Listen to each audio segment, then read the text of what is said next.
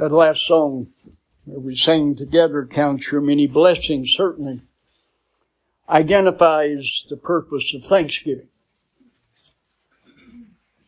As we will be celebrating this week the national holiday of Thanksgiving, it's certainly proper that we should reflect then upon the provisions that God has given us.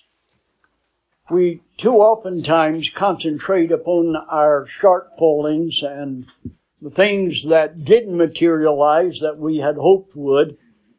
But in doing so, we rob ourselves of the joy of peace and of comfort and of happiness in our day-by-day life. I stated in the note I sent out last night the connection between happiness and thanksgiving. For it's truly, as we recognize what God has done and we focus on that instead of the negatives of what we wish had transpired, then we are able to experience the joy that God has designed for us. We have spent the last year in that series that we titled Understanding Current Events in the Light of Bible Prophecy. I've been compelled by the Spirit of God to explore those things with you throughout this past year with two primary objectives in my mind. The first was, as we understand what God is doing and what He has planned, and we read the last chapter of the book and we understand how it's going to come out, we are able to have peace. Peace comes from the knowledge of what God is doing and that He has a plan, and no matter what the circumstances, that He's working in the midst of them. The second objective that I had in mind as we pursued that course of study this last year was that we might be motivated to understand what our role is in these last days, and motivated then to conform to that, simply making ourselves available to God as God both equips us and directs us in our daily walk. So it's fitting that we come to the close of this series on this Sunday before Thanksgiving. I didn't plan it that way. I had no idea when we began how long it would take. And God, however, is able to intervene. And apparently the Holy Spirit planned it that way, so that as we come to this Sunday at the end of this series of studies for a year, we're in a much better position, hopefully, to understand the plan of God, to be motivated by that plan, to experience the peace, and above all, to give thanks to Him who has planned it, and not only planning it, but revealing to us that which He has revealed to us. We're better equipped, hopefully then, to give admonition and thanks because of our study. It's important as well that we understand the emphasis of Thanksgiving is to be thankfulness. There's a difference between thanksgiving and thankfulness. And we need to understand that connection between the two, because it is an attitude, thankfulness is an attitude that motivates the action of giving thanks. We perhaps get into the custom and the practice of giving thanks as a routine, almost a ritual in the various situations in our life, probably more especially at mealtime, when we are to give thanks for our food. And if we're not careful, we can give thanks, express thanks, without being thankful for what God has provided for us. Genuine thanksgiving, though, is then promoted by thankfulness, that attitude of our heart. In 1 Thessalonians chapter 5, verse 18, we're admonished to give thanks in everything. The scripture says, in everything give thanks, for this is the will of God in Christ Jesus concerning you. In everything give thanks. Doesn't say for everything give thanks, but in the midst of everything we are to give thanks. That word in is translated from the Greek preposition in, which identifies a static position in a location. It's that which identifies our standing in Christ Jesus as our Lord and Savior. The form of this preposition in the statement, in everything give thanks, the grammatical emphasis of it is what we identify as dative, locative, and instrumental. And I'm bewildered oftentimes by commentaries that attempt to understand and relate to the grammatical structure, believing that every jot and every tittle is divinely inspired, and then they miss so much, at such a distance, the structure of the language. The dative case is dative of advantage or disadvantage, and the syntax, so the context, has to explain whether it is advantage or disadvantage.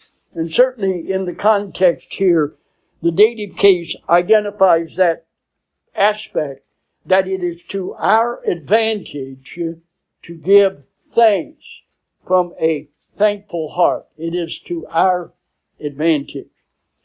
It's also, that form carries the locative case, which introduces us to location, and that is where we are to give thanks. The location, the circumstance, or the situation in which we find ourselves, in which we are to give thanks. And of course, in the context, it is for everything, in the sphere of everything, of all circumstances, we are to give thanks. And then the third aspect of that grammatical form is the instrumental case. The instrumental case identifies the means that is to take place in the action. The means is that we are to give thanks. There is a purpose and a plan to our giving thanks.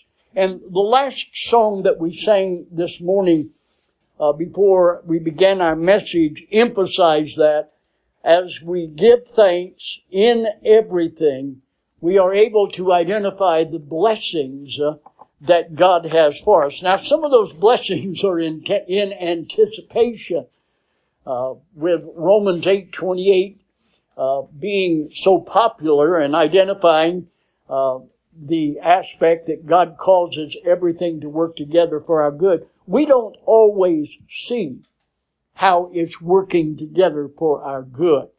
If we always saw that, then we perhaps would have a more thankful heart, and that would be more expressive in our thanksgiving.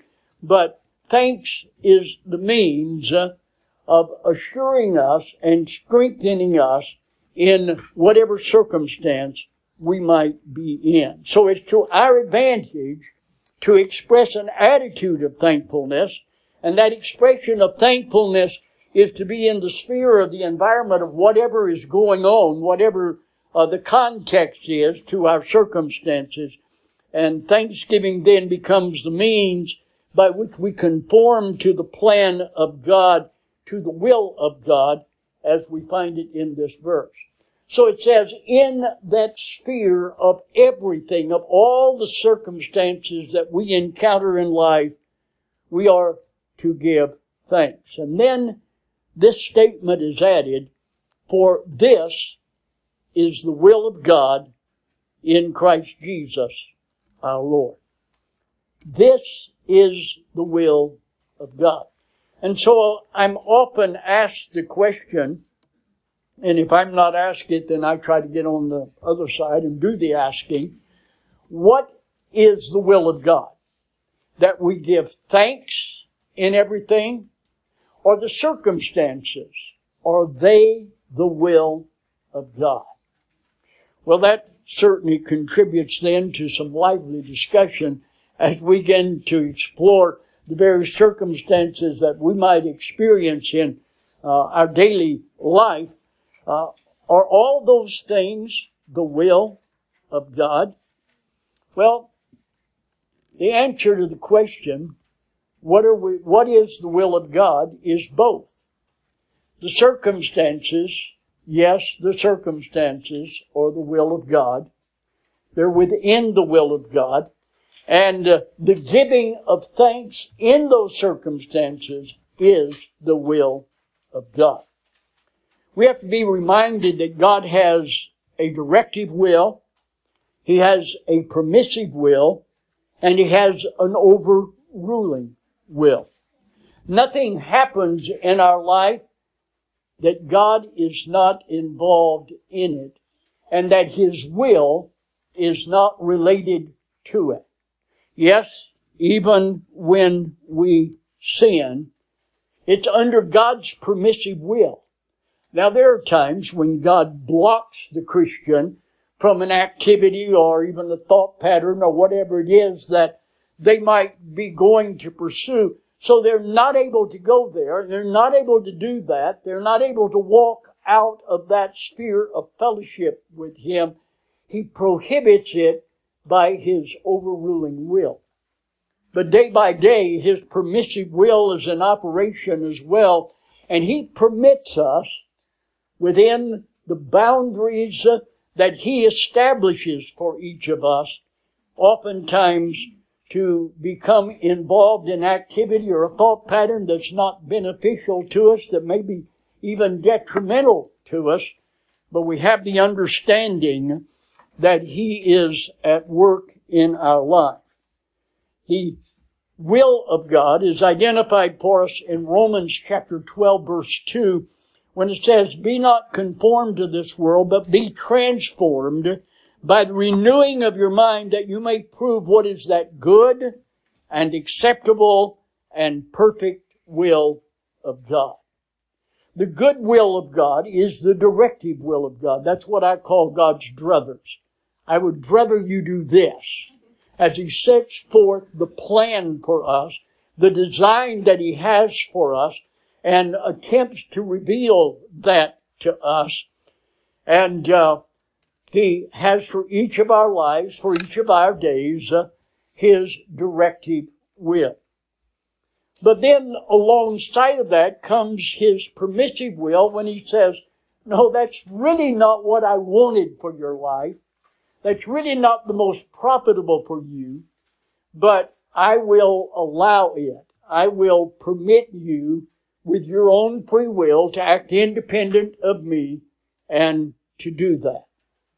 And then there are times when God says, no, try as we might to depart into an area that He doesn't want us involved in, and He closes the door and He stops us from going into that arena, being involved in that activity, or even sometimes even thinking the thought as He interrupts us with His overruling will. Now, you have heard me say on a number of occasions, and you'll continue to hear me as long as you are in my voice range, to say that I have often asked God to take away the permissive will. Take it away.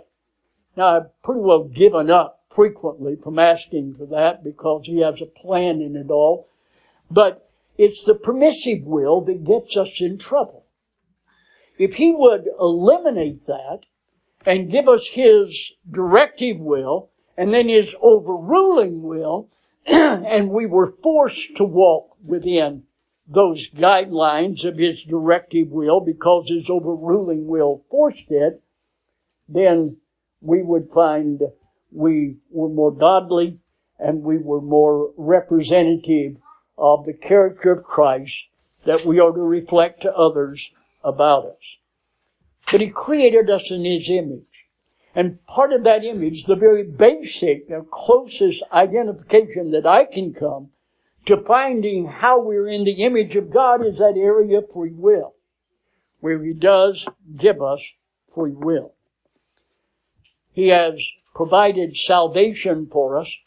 He has provided the guidance of the Holy Spirit. He has given us the authority of His Word. He has placed in our midst pastor teachers and the indwelling of the Holy Spirit to guide us and to interpret for us, to comfort us and to convict us. And so we are left with His permissive will in many of our circumstances. In all of our circumstances, then, it is the will of God. He allowed it in His permissive will, or He overruled it in His overruling will. He directed us by His directive will. So, no matter what the circumstance, God is involved in it. He is aware of it. He knows the outcome of it, and He allows us most of the time to operate then with that permissive will. In all of our circumstances then, we are to be thankful. We are to give thanks. We're to give thanks even when we suffer from faulty decisions of our own.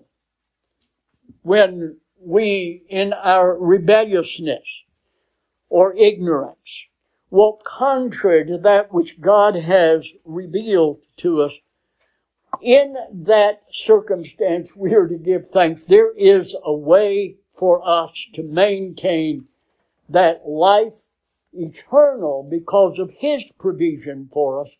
And there is a lesson to be learned and profit for us to be able to experience the grace of God. Now, some of those in Paul's day were carrying that to an extreme degree. Paul said, where sin abounds, grace doth much more abound. And so, with a little Greek philosophy thrown in, there were some early false teachers that came into the church who were saying, sin, sin, sin. The more you sin, the more you get God's grace. So experience the grace of God by sin, sin, sin. Well, of course, Greek philosophy of their religious concept called Gnosticism taught that the objective of living life was to get the human spirit out of the body, the human soul out of the body. And so you could drive the soul nuts by going off into a monastery and living on birdseed and contemplating infinity. The soul could only take so much of that and get out of the body, and you were free. You could go through the recycling process with their philosophy and religious ideas. You had to go through life's processes a number of times to reach a state of knowledge of Christ consciousness, so then that you were able to experience a freedom from the body which they considered as evil. Paul said, no. Is that what God said? God forbid is the way the English translation responds to that. It actually says absolutely not, emphatically no, underscored and four exclamation marks is about as close as we could come to the Greek negative that's used there. And so for that reason, many of the translators have simply written it, God forbid. No, we are not to sin in order to experience God's grace. God's grace is there so that we do sin, but sin is detrimental to us in a variety of other ways. So we are needful then of being reminded that God's will is at play, and whatever our circumstances, in the midst of those circumstances, we are to have a thankfulness and express that in thanksgiving. Therefore, even though the majority of our nation has turned away from God and they continue to elect godless leaders, and although the immoral behavior of the pagans has become accepted and even promoted in our society, we are to maintain an attitude of thankfulness that is expressed in our giving of thanks. What do we be thankful for in the midst of all these circumstances? Well, we'd be thankful that there is a God. And we are to be thankful that He has a plan that is going to see us through these circumstances. And we might add to that a thankfulness that He has revealed much of that plan to us. The first American Thanksgiving was celebrated in 1621. It was celebrated to commemorate a harvest that had been reaped by the Plymouth colony after a very harsh winter in which only 53 out of the original 102 that started the journey survived that first winter. 53 out of 102 had died in that harsh winter, including some that died on the journey getting there aboard ship. But in the fall of the year then, after coming through all of those circumstances, and we're still in circumstances with a new winter coming on, they paused to give thanks to God. The colonists celebrated what was known to them as a traditional English harvest feast, and they invited the local Indians to join them because the local Indians were to a big degree the primary tool that God used to help them survive. They taught them about planting and about harvesting and being able to live in the environment of the new America. Deer and turkey were the two primary staples on their menu at that first celebration. Wild turkey. If you haven't gotten one yet, there's some roaming around out here in the yard. And deer, well, you'll have to have a deer tag if you're going to harvest one of those. But those were the two primary main dishes. And then they had with them, of course, vegetables, corn that the Indians had taught them how to plant, and they celebrated. Although half of their members had perished, there was an attitude of thankfulness that led to the action then of thanksgiving. In everything, give thanks, for this is the will of God in Christ Jesus concerning you. Well, we've just come through another national election in which the majority of the voters have expressed their contentment to continue the conversion of America from a democratic republic to socialism, from Christianity to hedonism.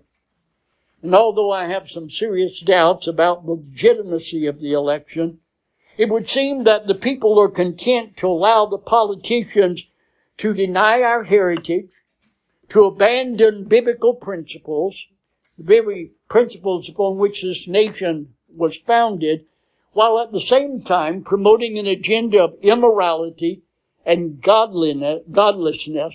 And in the midst of this, we're commanded by God to be thankful, to give thanks to Him. The election was to the will of God. Oh, I don't think it even came close to His directive will.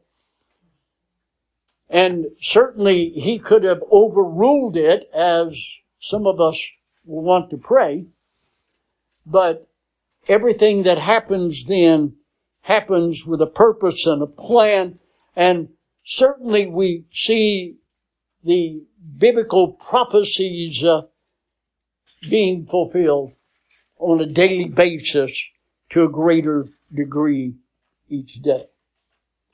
Now, the reason we are to give thanks is found in that promise of Romans 8:28. For we know that God causes all things to work together for good to them who love God and to them who are called according to His purpose. We are able to give thanks, and we are prompted to give thanks because we know that God causes all circumstances, all situations, all things to work together for our good and for the good of those who live according to the purpose to which we've been called. This series that we've been in, Understanding Current Events in the Light of Bible Prophecy, was designed then to acquaint us with God's plan. We saw in our study last time, Isaiah chapter 33 verse 6 says, wisdom and knowledge shall be the stability of thy times. Knowledge is the acquisition of information. Wisdom is the understanding of how that information relates to our lives. Wisdom and knowledge must come together. And while there is no provision of God to simply give you knowledge for asking, but instead we are instructed to study to show ourselves approved unto God, workmen that needeth not to be ashamed, rightly dividing the word of truth. While the knowledge comes by our study and our application, then understanding of that comes by asking. If any of you lack wisdom, James said, let him ask of God, who giveth to all men liberally and upbraideth not, and it will be given to him. That word wisdom, remember, is the Greek word sophos. It means the ability to understand how the circumstances, how the Word of God relates to your circumstances, and how they are working together for good. We then are able and admonished to give thanks based on knowledge and then on wisdom. Knowledge of God's plan results then in what I've identified as a reckoned conclusion. In Romans chapter 8 verse 18, Paul wrote, for I reckon that the sufferings of this life, this present time, are not worthy to be compared with the glory which shall be revealed in us. This is an important key to our having an attitude of thankfulness that expresses itself then in a genuine attitude of thanksgiving. I reckon that the sufferings of this present time are not worthy to be compared with the glory which shall be revealed in us. That word reckon is from the Greek word logizomai, and it's an accounting term.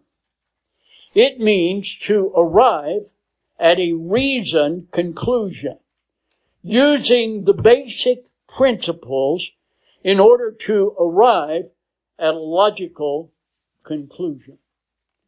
God has given us principles of math.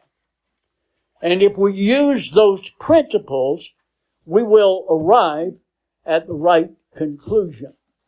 You heard about the three men who went into a hotel to rent a room.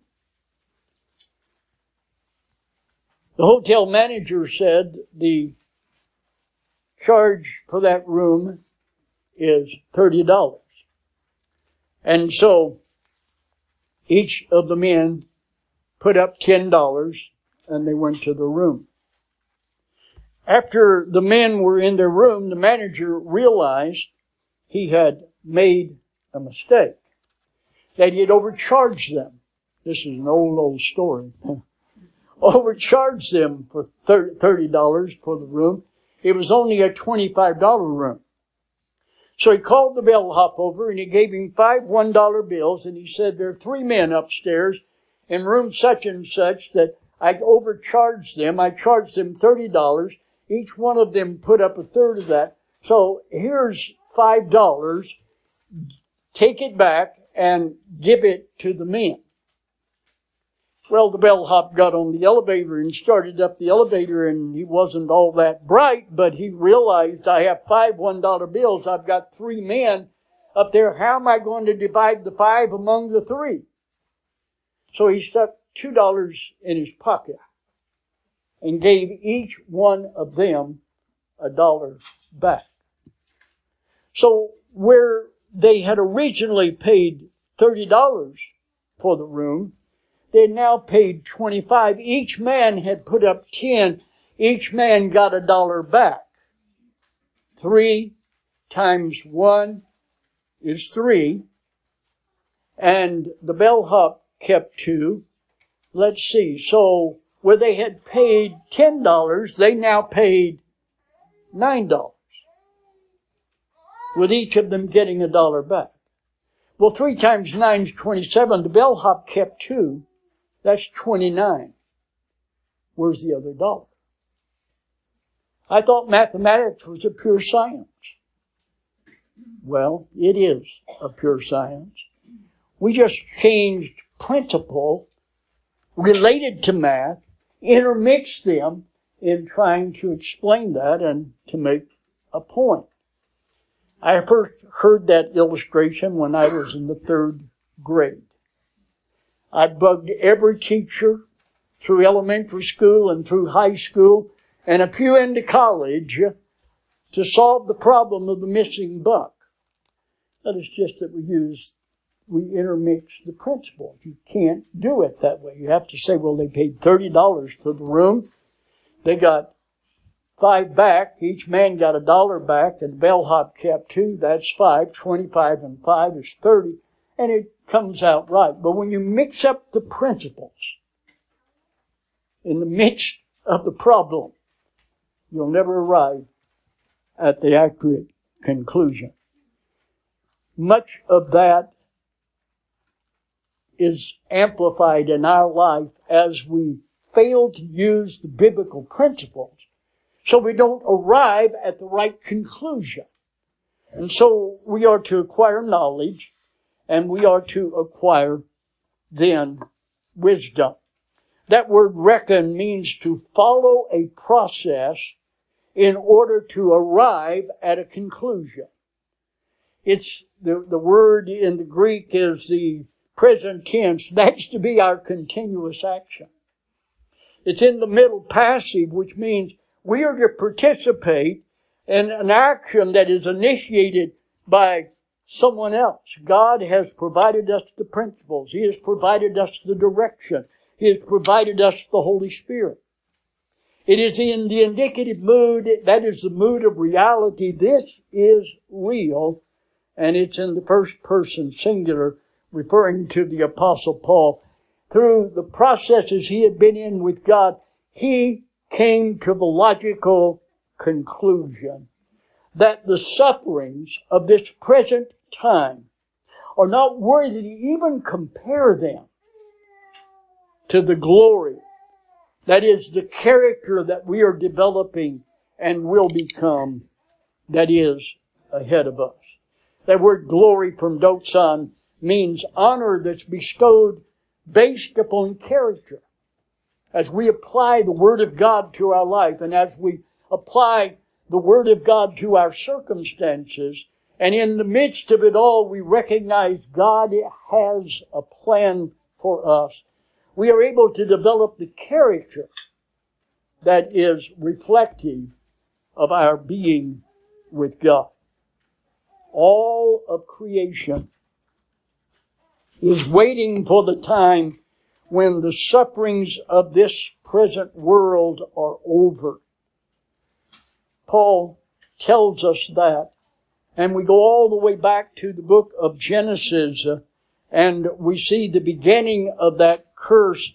The circumstances that we encounter were inaugurated at the fall of man. In Genesis chapter 3 verse 17, God said to Adam, "Because thou hast hearkened unto the voice of thy wife, and hast eaten of the tree of which I commanded thee, saying, Thou shalt not eat of it, cursed is the ground for thy sake." Cursed is the ground for thy sake. "In sorrow shalt thou eat of it all the days of thy life. Thorns and thistles shall it bring forth to thee, and thou shalt eat the herb of the field." In Isaiah chapter 24 verse 6, the prophet wrote, "Therefore hath the curse devoured the earth, and they that dwell therein are desolate. Therefore the habitations of the earth are burned, and few men left." There is a curse upon this earth because of the rebellious sin of Adam and Eve. But creation is going to be freed from this curse. And in Romans chapter 8, verses 19 and 20, we have an explanation of that. And I've given you a brief expanded translation based upon the grammar without going into parsing and declining the parts of speech, to simply give you a brief understanding in that enlarged situation. He said, "For the concentrated and undivided expectation of creation is attentively and patiently awaiting the unveiling of the sons of God." Now, we've been studying the plan where God is going to unveil the sons of God, and we are going to become like Him, and we're going to rule and reign with Him upon this present earth for 1,000 years before all of this is dissolved and a new heaven and a new earth began.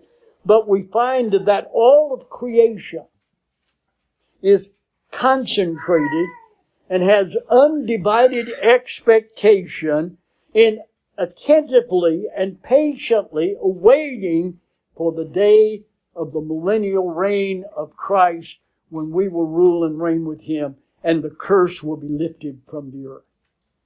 For the creation, Paul continues, was subjected to futility, not by choice, but because of the one who put it under subjection upon the basis of confident expectation, because even the creation itself also will be freed from the slavery of corruption into the freedom of the glory of the children of God. For we have seen and continue to understand that all the creation groans together and is in labor together until the present. The majority of that curse is going to be removed at the manifestation of the sons of God in the millennium, when we come to rule and reign with Christ. But it's not just creation alone. We as believers groan within ourselves as well. The situation of Christians is different from the rest of creation. And although we as believers have been born again, we've been born of the Spirit, so that we now have a human spirit, we can understand spiritual things, yet we continue to live in the flesh. And we groan within ourselves, awaiting the transformation that's coming. But we have God's promise in the midst of that groaning and anticipation and waiting, that God is causing all these circumstances to work together for our good. Look further at Romans 8 again, this time beginning at verse 23. "And not only so, but also ourselves, having the first fruit of the Spirit, we also ourselves, in ourselves, groan, eagerly expecting, and yet patiently awaiting the full realization of the results of our adoption, that is, the redemption of our bodies. For we were saved in the sphere of confident expectation. But that which has been seen for oneself is not expectation. For that which a person has seen for himself, why does he continue to just expect it? We are to live in the same attitude of Christ, and that the Scripture is written. When you read the Old Testament prophets, it's written in the past tense. It's already done in the plan and the mind of God. We're just playing it out. And so we need to have that same kind of realization as we go through life day by day, and especially when we approach this time of Thanksgiving, that perhaps we can get our thankfulness in line with thanksgiving. He said, but since that which we have not seen for ourselves, we have confident expectation toward, through patience, we eagerly and patiently, confidently wait for it. There are some things we do not know. There are some lessons that have not been given. There are some explanations that are yet lacking. But in that faith, because we have seen Him at work in our life and we know His plan and we have accepted that, we can then confidently, with expectation, wait for that which we actually have not seen take place yet. The Holy Spirit provides for us the necessary resources until that day comes. Jesus was emphatic with His disciples that the Father would send the Holy Spirit to assist us until He returned. In John chapter 14, verse 26, but the Comforter, which is the Holy Spirit, whom the Father will send in my name, He shall teach you all things and bring all things to your remembrance whatsoever I have said unto you. In John 15, verse 26. But when the Comforter is come, whom I will send unto you from the Father, even the Spirit of truth which proceedeth from the Father, He shall testify of me. So in Romans 8, 26 through 27, Paul then reminds us of God's provision. And similarly also, the Spirit assists us with reference to our weakness. Because the particular thing that we should pray for, according to what is necessary in the nature of the case, we do not know with absolute knowledge. But the Spirit Himself comes to our aid by interceding with groanings that cannot be uttered. When we know not how we should pray, how we should direct our requests, the Holy Spirit intercedes for us in that behalf. And no, that's not tongue speaking. There are some that teach that this is a reference to being able to speak in tongues, to pray in tongues, then it's the Holy Spirit doing it. Well, would you notice it said with groanings that cannot be uttered? So there's no noise in it. It's communication between the Holy Spirit and the Father on our behalf.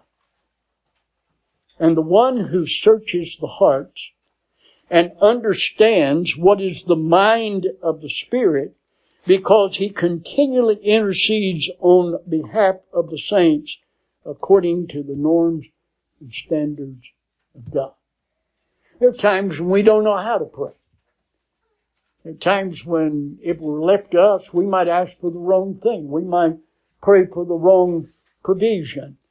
And the Holy Spirit is able to intercede if our heart is right with God and we are in fellowship with Him on our behalf.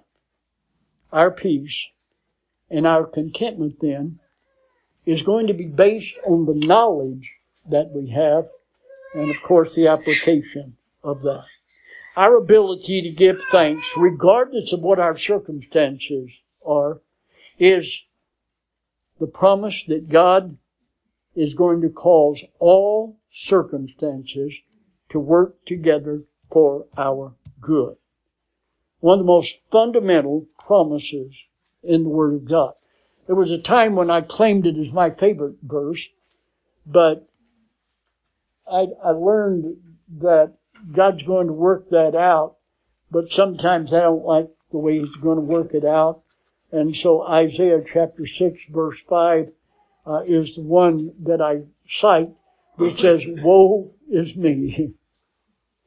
But God is going to take our woeful situations and turn them into blessings if we will depend upon Him.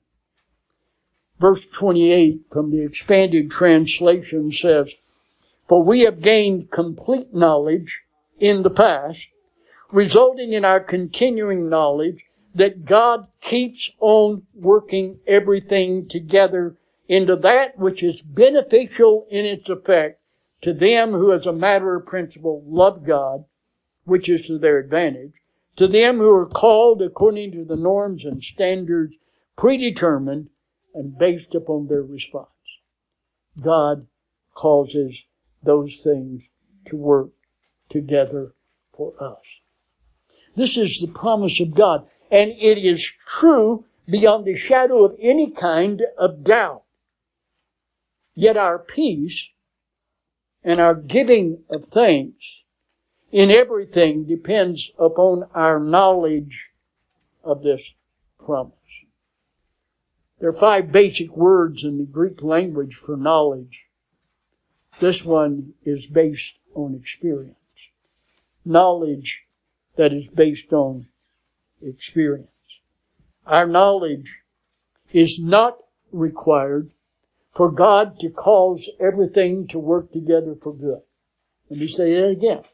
Our knowledge is not required for God to work all things together for our good. But our knowledge is required if we're going to have peace in it. And if we're going to have an attitude of thankfulness that truly expresses itself accurately in thanksgiving. This was God's plan from eternity past. The assurance of God working His plan as revealed to us in Bible prophecy might be challenged by a godless society, but today's current events declare again and again His plan is on schedule.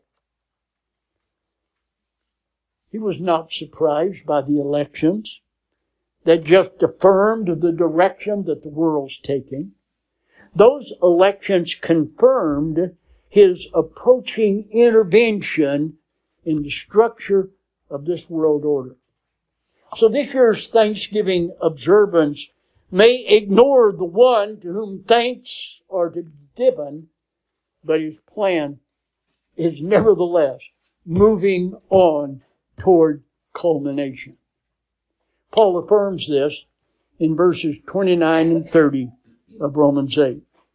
Because those He foreknew, He also marked out beforehand as those who He purposed to be conformed to the derived image of His Son, with the result that He is the firstborn among many brethren. Moreover, those He marked out beforehand, those He also conformed to the plan. Moreover, those He conformed to the plan, them He also gave honor and esteem based on their character. In other words,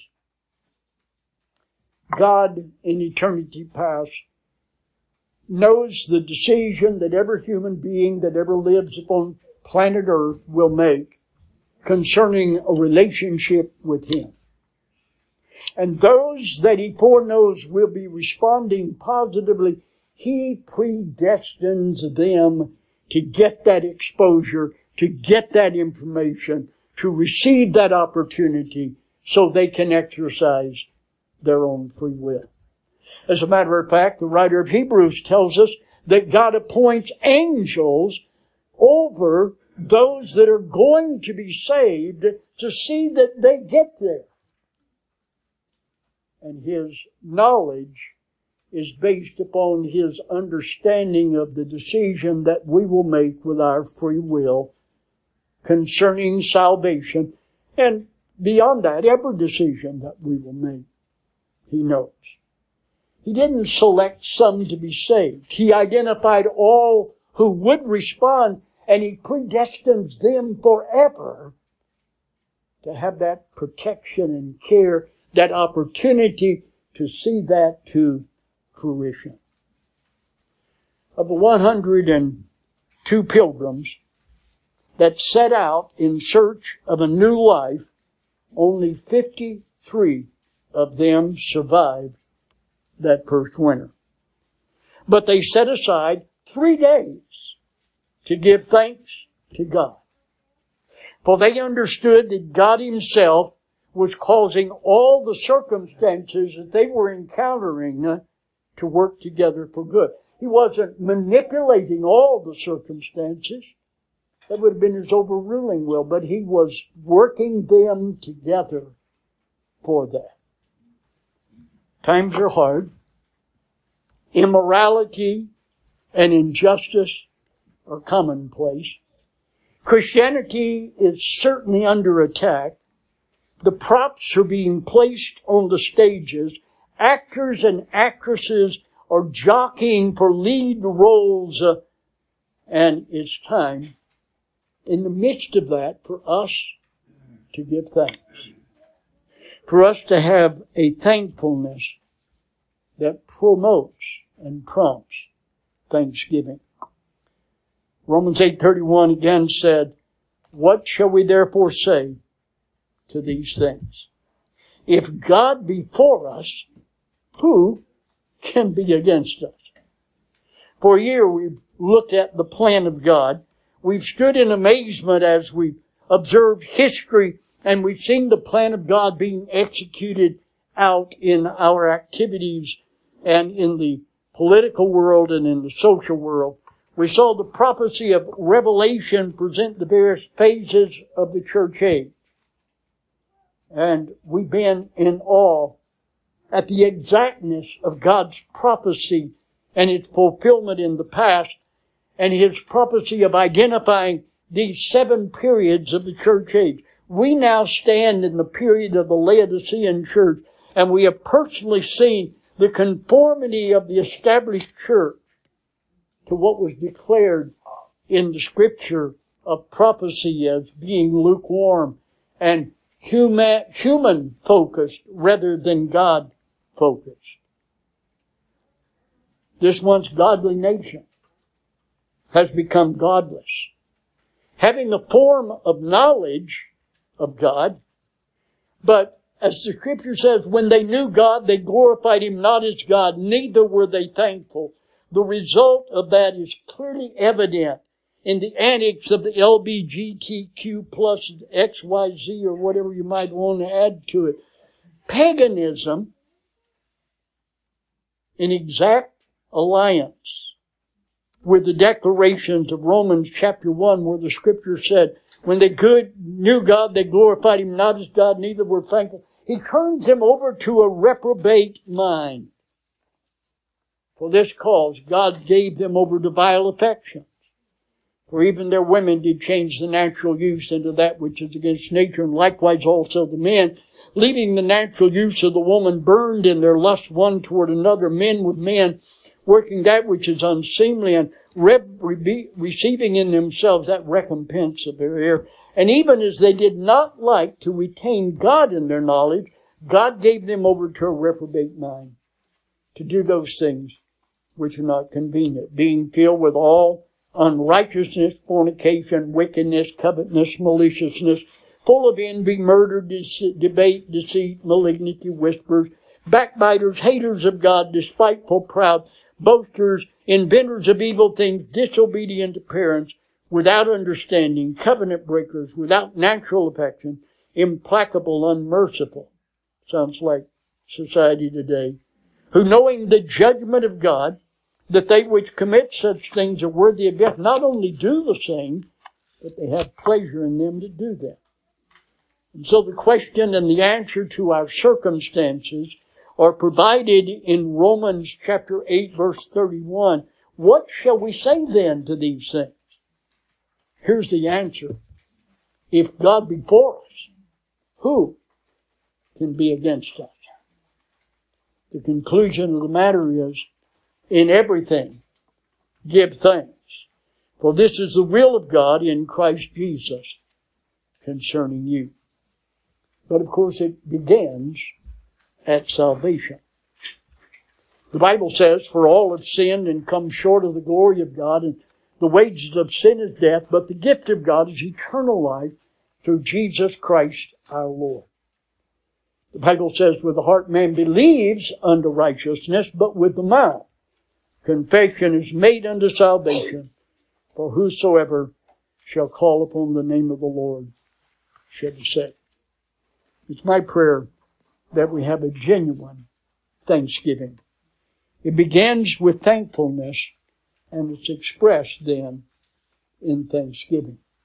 Turn with me to hymn number 187 as we sing Amazing Grace that makes such available and profitable to us today.